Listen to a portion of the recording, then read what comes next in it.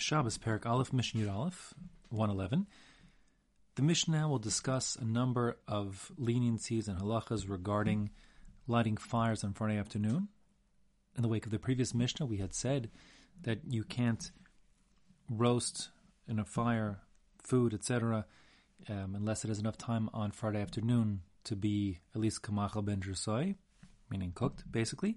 Here we have some leniencies. The first part of the Mishnah is talking about Erev Pesach, which falls out on a Friday, meaning Pesach itself is on a Shabbos. So that means the mitzvah to bring the Korban Pesach is on the 14th of Nisan, and then that's the Friday. And the mitzvah to eat the Korban Pesach is on Leila Seder. This is falling out in this particular Mishnah on Friday night on Shabbos. So, although we'd said in the previous Mishnah that you are not allowed to roast food on Friday if there's not enough time for it to be fully roasted, or at least to Michael ben Drusoi, on Erev Shabbos, we're lenient when it comes to the Korban Pesach. The Mishnah says, Mishal Shalin Esa Pesach B'tanur, you may lower the Korban Pesach, that animal, after it's been brought, and now you've taken the meat, and the whole animal actually, you're in Yerushalayim, and you have to roast it, as the mitzvah requires it should be roasted. So Mishal Shalin means to lower down, because the tanur, the shape of the oven, was that it had an opening on the top, so you lower it in. Im chashecha, you are allowed to put that whole sheep or goat into the, I should call it a lamb or a kid, to be honest, into the oven very close to nightfall on Friday afternoon. Even though the previous Mishnah said you can't do that, here we do let you do it.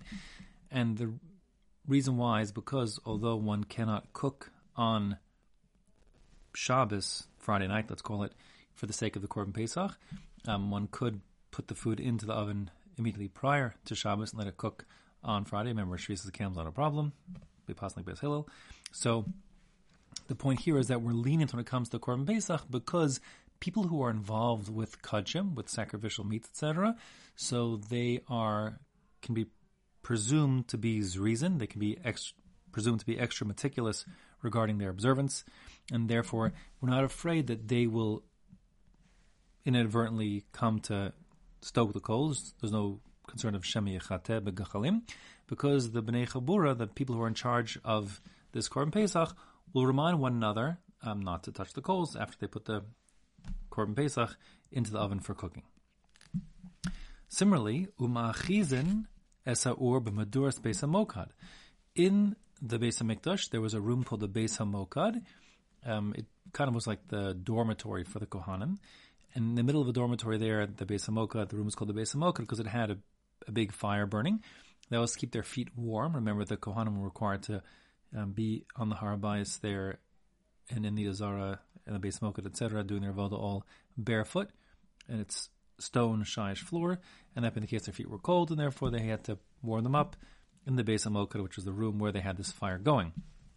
So, lighting the fire on Friday afternoon, again, the concern would be maybe you'd be afraid that the fire wouldn't burn well on Friday, wouldn't catch, and they would come to add more kindling, let's say, on Friday night, on Shabbos, which of course would be asar to do. The Beis HaMokad is where the fire burns, but it's not a mitzvah to burn a fire there in the Beis HaMokad, and therefore it wouldn't be docha Shabbos, wouldn't push off the obligation to not kindle a flame on Shabbos.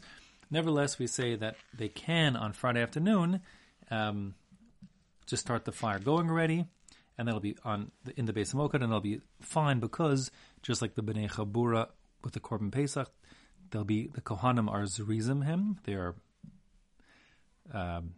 careful and alacritous, and they'll be vigilant not to play with the fire or bring kindling on Shabbos proper, and therefore as long as the fire gets going and it takes a life of its own, even a few minutes before Shabbos, that's going to be fine.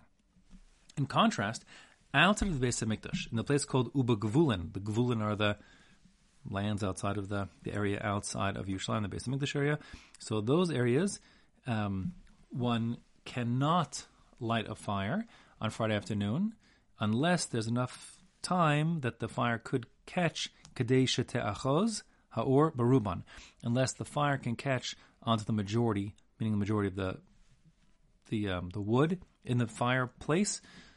So that means that the fire is burning well, and there's no reason to be afraid that it will go out. And therefore, one isn't likely to come and add kindling on Shabbos proper and or stoke those coals and be over the Isser of Ma'avir, of kindling on Shabbos.